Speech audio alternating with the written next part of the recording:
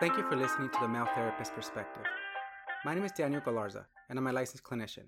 I'm here today with my wife, licensed marriage and family therapist Ruby Galarza. Today we're going to talk about a topic that seems to consistently come up in sessions when dealing with relationships. We're talking about sex in relationships. More importantly, we're going to talk about certain myths, misunderstandings that I believe people have about the role of sex in a healthy relationship. So wife, why do you think this is an important topic to address? As you mentioned, it seems to be a consistent theme that comes up when working with couples. And I have found that there are a lot of misconceptions, or in what we're going to describe or talk about today, myths about how sex should be a part of your relationship, what it looks like, how often, who initiates. So I think it's a really important topic to really address with your audience. Let's get into the first myth that you and I encounter in therapy. And the first one to me is the idea that sex is intimacy. So Right. in the form that if the relationship is lacking intimacy, that it's going to be resolved by having sex. Right. Or that it simply means that we're just not having enough sex, and that is the intimacy problem in the relationship. And I find that to be a consistent myth. As a matter of fact, I rarely believe that that's the case, that it's a sex issue. Right. Usually the lack of sex in a relationship is a symptom of a bigger issue. And so you may associate it with intimacy, where in large part, there's usually underlined themes there, whether it's trust, whether it's vulnerability, whether it's comfort. The act of sex does not equate to having an intimate relationship with somebody. And I think a lot of people would challenge that and say, well, if we're having sex, it means that we are in a good place. If we're not having sex, it's because something is wrong with us. And that's not always the case. No, if anything, I were to flip the formula.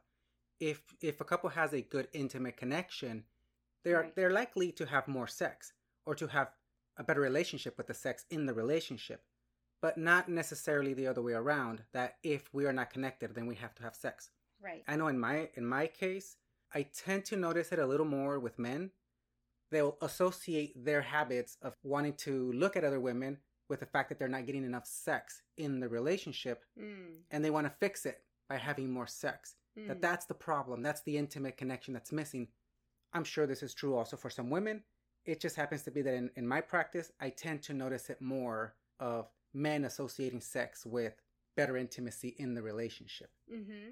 And I think you hit a point there without really saying it, which is, what is intimacy, right? And I think that is going to be one of the first things to explore in your relationship, because we are socialized, or there's a value set behind the idea that sex is, again, the ultimate sign of whether you are having a healthy, loving, even fun kind of relationship. And so we definitely need to take away the idea that sex is a primary factor of whether or not your relationship is a good one. Yeah, so if anything, to nurture healthy intimacy means, what are you contributing to the marriage? What are you creating in the marriage that keeps the both of you connected, that keeps the both of you in love, in tune? What are you doing to invest in each other? Yes. That is intimacy. That's an intimate connection. And it could be as simple as checking in with each other and having conversations, holding hands, watching shows together, just having certain rituals that only belong to the couple. Right. And that's how you build on that intimacy, which ultimately can lead to sex. But I think sex is a component. It's one of many, many things that people can do to have an intimate connection. Yes. And I think one of the things that comes to mind is a concept of quality versus quantity. Life is what it is, and sometimes it takes us in many different directions, and we have many different kinds of responsibilities on our plate, and our energy level and our age, and all these factors come into play in terms of the frequency we are having sex. But the quality of it really is tied into the intimacy, as we were talking about today. Because I feel sometimes people end up having sex because they feel they have to. They feel it's an obligation in the marriage to have sex, and that's what married people are supposed to do. And it increases stress. Right. It's not as enjoyable as it potentially could be. Right. Which leads to the second myth, which is if we're having a lot of sex, the relationship must be good. Right. Why is that not true? Because of all of the reasons we just discussed. It's not necessarily a factor that determines whether your relationship is a healthy one or not. It really is more, now, you could be having a lot of sex and have an amazing relationship, and that's the best of both worlds, yes, but at the same time, there are many different reasons why people feel, as you mentioned, either obligated, pressured, a sense of if I don't have a lot of sex, something is wrong with me. And so it isn't always that straightforward of a connection that if we're having tons of sex, we have an amazing relationship. And if you have both, that's great. Yeah, I sometimes wonder where people get this idea that, in order to have a good relationship, you must have a lot of sex. I don't know if it's a media thing where we can watch it in TV, movies, music, that there's a lot of sexualization in relationships. A lot of it revolves around sex.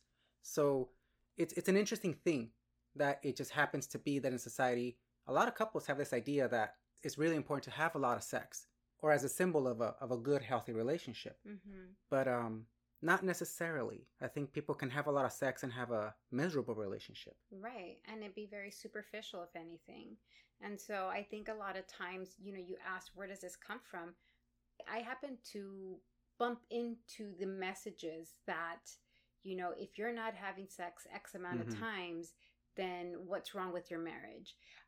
Or, we just got together and we are having so much sex, or the concept of we're having sex just as much as we did when we first met. All of these messages, whether conscious or unconscious, whether it's, social media, whether it's, the media in general, just kind of the culture behind sex. And it's always very superficial, yes? So it's the act of physically having sex without really describing everything else that comes with it. So that intimate part that we were talking about earlier is usually overshadowed by the physical part. So consistently, what we're going to keep talking about is making sure that you understand the difference between the act of having sex and what is intimacy in the relationship. This is important because I think a lot of us are getting just the wrong messages. Yes. About what intimacy is and what the role that sex plays in it. Yeah, that's why a lot of relationships have a lot of problems, because there's this lack of nurturing intimacy. I do sometimes wonder if there are certain people who don't know what that even looks like or what it means to nurture the relationship. Right. That they only see it through the lens of sex. Right. Not everything else that comes with connecting with a person emotionally, physically, spiritually, whatever it means. Having an actual relationship. Yes, and I think that's why I came to you with this topic, because I do find in my practice, there are a lot of couples that come in with the fixed idea that men should always want sex. Isn't it that, men have sex on their mind 24/7, and because we're not having sex, it becomes this pressure, this question of what's wrong with us if we are not having sex. And so that message that has been put out there, this idea that, boys, men, married, unmarried, straight, not straight, whatever it may be, always think about sex and will do whatever it takes to perform. And I think a lot of times that puts an expectation and stress not only on the man in the relationship, but also their partners. This idea of, if this is true, then what's wrong with me? Right. Then why don't they want to have sex with me? And then that stress in itself becomes a snowball effect of many issues that could arise because of this notion that sex is always on the mind of men. Right, which leads us to the third myth about sex and relationships, is that it's men who are leading this energy about having sex. It puts pressure on men because not everyone has the same sex drive. But the reality is that there are also many women who have this impression. Yes. That this is what men are. This is what they want. This is what they're about. Yes. So women sometimes put themselves in situations where they either question their partners for not wanting more sex. Right. Or they put themselves in situations where they are having more sex than they personally would like because they feel that that's what their husbands or partners would like. Or they try to fix intimacy by having more sex, because after all, that's what a man needs in a relationship. Right. Or utilizing sex as a tool, right? Also saying, well, if this is their main goal, then if I don't give them sex, maybe it'll fix this. And so sex should not be a tool in a relationship one way or another. It should be a natural, organic part of the intimacy that we've talked about. And so I think what I'm trying to get at is this idea, this expectation of what sex means in whatever kind of relationship you're in. Sometimes you have to explore that directly with the partner that you're with, because it's not the same for everybody. There are people who love and enjoy and have an amazing sex drive. There are other people, for whatever reason, that are on the other side of the spectrum, and that's okay. And so being able to have these open conversations with your partners is very important, because if not, then we go into this with false expectations, not understanding each other, and then causing stress in the relationship when it could have been really addressed through a conversation. Yeah. And understanding one another. One of the main things that we consistently come back to is that relationships are customized to the people in the relationship. Yes. Get to know each other, get to know yourselves, and get to know what's going to work in the relationship, even the topic of sex. But as we were talking about this, I was thinking of those stereotypes or concepts that some women may have, that to keep their men happy, they have to have sex with them. Just a different kind of pressures and outlook about what sex means. Or if a man doesn't want to have more sex with me, that there must be something wrong with you. Maybe you're not as desirable to the man, in which in some cases it's like, no, maybe he's just not interested in the moment, or might be going through something, or doesn't have a super high sex drive. And I do think that goes across the genders. Yeah. This receiving this idea of this is what it looks like, this is what it means, it can become a barrier in the current relationship. And it's important to really, again, one, know yourself, right? I always go back to that. Understanding and knowing the self. What does sex mean to you? How do you enjoy sex? What does that look like for you? And then being able to share that with your partner, but at the same time also getting to know who your partner is and what that means in your intimate world. And so it's always a two-part job. First, you start with yourself, and then you go ahead and share that with your partner.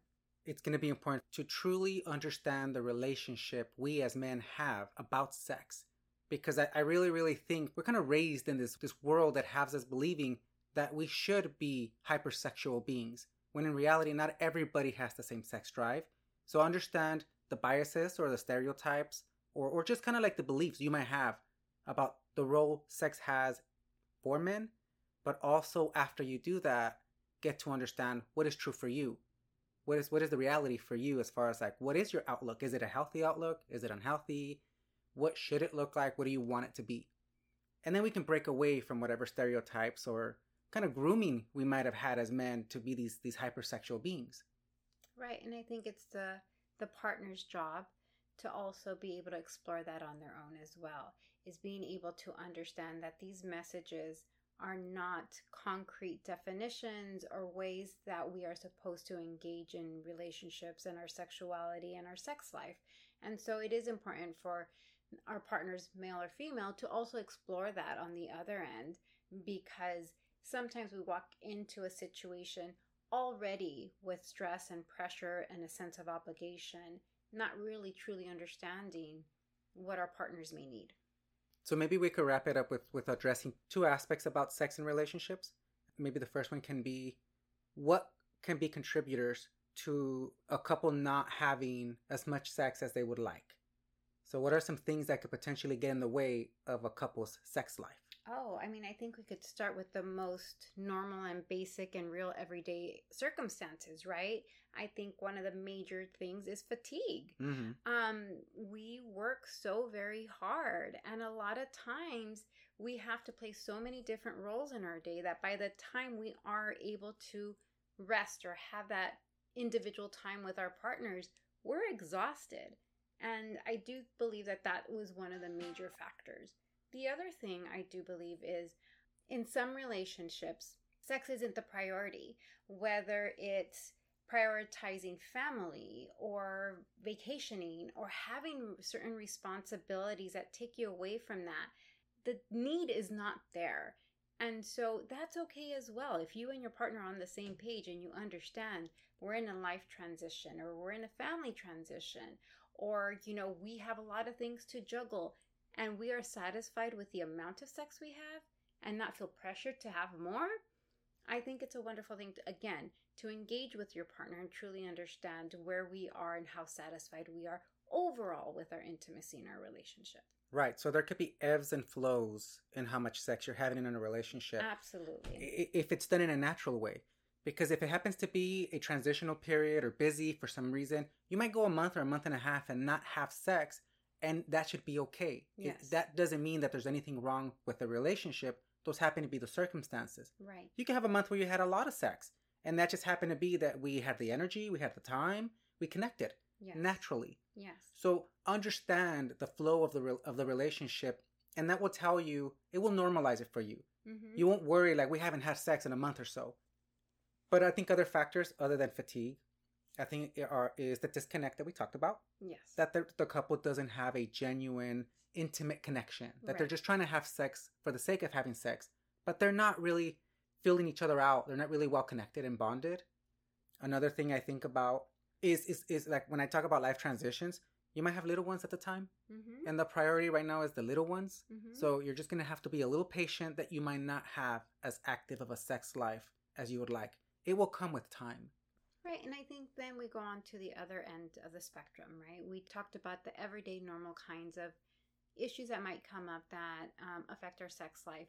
And then we do have some red flags, right? If we are unhappy in a relationship, if we're feeling as if we're taken for granted or we're dissatisfied for some reason in a relationship, it is going to decrease your desire for sex with this partner.